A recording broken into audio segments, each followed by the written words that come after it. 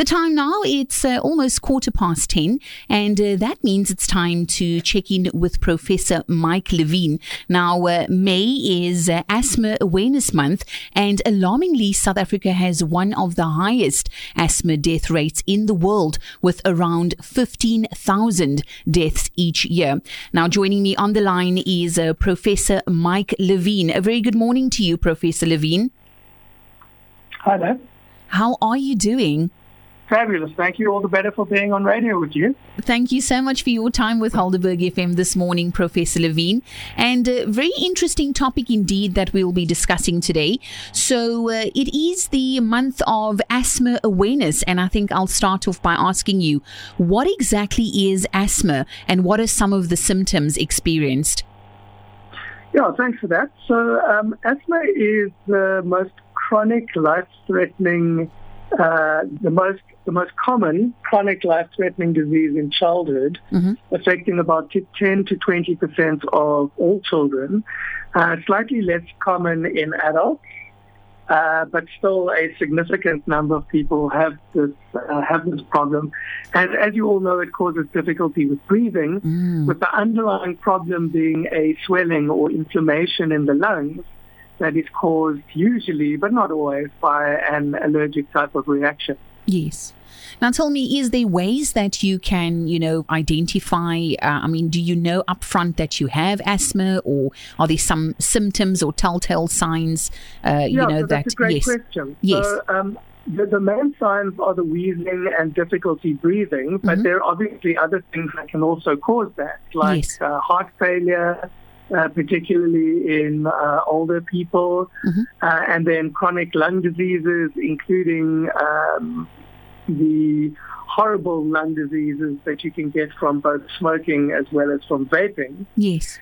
So, those can be confounders because they all cause problems with coughing and difficulty breathing. The cough of asthma usually produces less sputum than the cough of chronic pulmonary disease.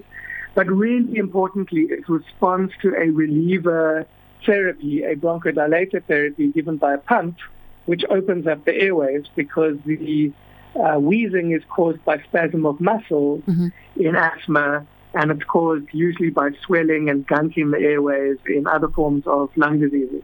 So the fact that it responds to an asthma pump by opening up the airways is one of the key features that you would look for to show that this is asthma rather than something else. And then in younger people, the very common diseases that happen at the same time are the other allergic diseases like eczema and hay fever. So you'll find that if those illnesses are present, then it's much more likely to be asthma than something else. Yes. Now, Professor Levine, tell me, can asthma be treated with alternative medication? So I'm not sure what you mean by alternative medication, but let's just first of all talk about the basics of treatment of asthma. Yes. You want to get something, you need to have something to open up the airways to help you breathe. And those are the bronchodilators that I spoke about. Yes. And then you need something to control the underlying disease, the actual inflammation that the asthma is causing, that then later results in the spasm. And that's why people usually have two different medications, usually both given by pump or by some other form of breathing it in, because that's much more effective than taking pills. The medication is going directly to the lungs. Yes. So you will usually have your controller pump, which is usually an inhaled corticosteroid or a combination therapy, and then your reliever medication, which is your bronchodilator, just to open up your airways. And one of the problems that we have with asthmatics, in fact, many people with chronic diseases, is they think that the medicine that makes them feel better is the important one. Yes. So they concentrate on using that bronchodilator all the time, and they just tend to use that regular controller therapy every single day, whether they feel that it's necessary or not, because they don't understand that they need to control that inflammation in order to prevent spasm. Yes. So that's a major almost shift in thinking that we have to get across to our patients. Use your controller medication so that you never have to use your reliever medication. Absolutely. Rather than relying on your reliever medication all the time. The other really important thing about these medications is they need to be delivered efficiently to the lungs. So they need to actually get in. So the way that you breathe it in, the technique that you use your medication is critically important in terms of whether it works or not. So most of my patients who come to me who say, "Doc, my medication is not working," they're either not using their medication frequently every single day, or they're using it with the wrong device to get it in their lungs, or they're using it with a poor technique, so it's not actually getting in. So they're not resistant to the therapy, they're just simply not actually getting enough into their airways where it belongs. Yes. Now, Professor Levine, there's that myth that goes around saying that asthma pumps are dangerous. What is your view on that? Okay, so it is a myth that asthma pumps are dangerous. There is a lot of confusion amongst lay people in terms of the word steroids. Whenever you mention a steroid, I think you're talking about either bodybuilding, muscle, or the steroids that you give to people for various reasons. And steroids are simply medications that are natural compounds in our body that reduce inflammation. And if they are given in the right doses to where they're needed, they prevent damage from occurring because they reduce that inflammation. Now, obviously, like anything else, if you use too much of it or if you put it in the wrong place, it's going to cause problems. And that is why systemically administered steroids, like pills that you take and injections you get, those do have unacceptable levels of side effects because that's like flooding your body with a whole massive dose of the stuff. But if you either put them on the skin in the appropriate doses or you breathe them into the airways or into your nose, they're the most effective treatment for allergic inflammation and really don't have any side effects when they're used in the right doses at the right time.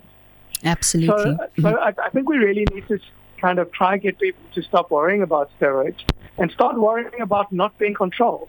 Start worrying about having symptoms all the time and, encourage them to get those symptoms under control so they don't have needless inflammation.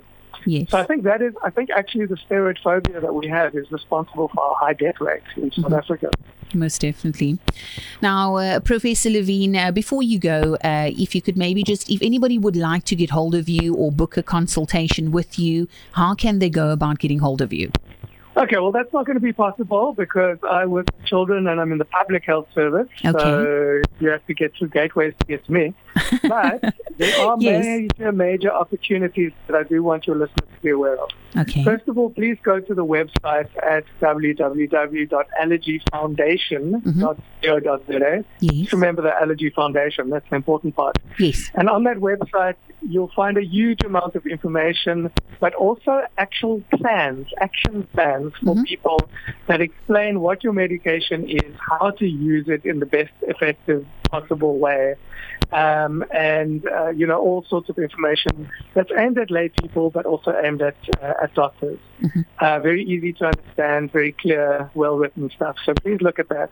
Fantastic. The other thing is I want you guys to be aware of the Afrispacer device, which the Allergy Foundation has just recently launched. Yes. So this is a low-cost spacer device that is designed to help people get their medication more efficiently into their lungs.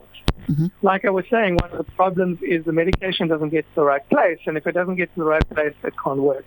Yes. So all children and any adult who is still having problems with the control of their asthma and is using an asthma pump should be using it with what is called a spacer, which is basically like a bottle, where it's made out of plastic or metal or whatever it's made out of.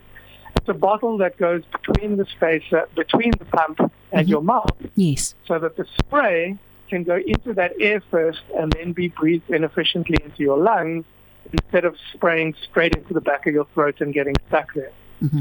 So we know that the deposition with an asthma pump, if you're using it in your mouth, is at absolute best about 7 or 8%. And if you use a spacer, you can almost double that deposition and remove everything that is going in your mouth so that you don't get any side effects. Yes. So please look out for the Asthma spacer. It's the most effective of, most efficient, cost-effective is the word I'm looking for, of all the spacers on the market. And we're really hoping that this will relieve one of the barriers that people have to getting control of their asthma. Well, Professor Levine, thank you so much for all the wonderful tips that you've shared today, and also educating us on asthma and how to deal with those symptoms. And thank you so much for your time with Helderberg FM today. It's wonderful to be with Helderberg in particular, because the guys who make our spacers and the guys who do the packaging all live in and work in Strand and Somerset West. Oh, wow. So it's very much a homegrown product from the Helderberg area. Nice. Good to know. Thank you so much for that. Okay, Professor Levine, thank you so much for your time. Have a good day. Have a great day. Cheers.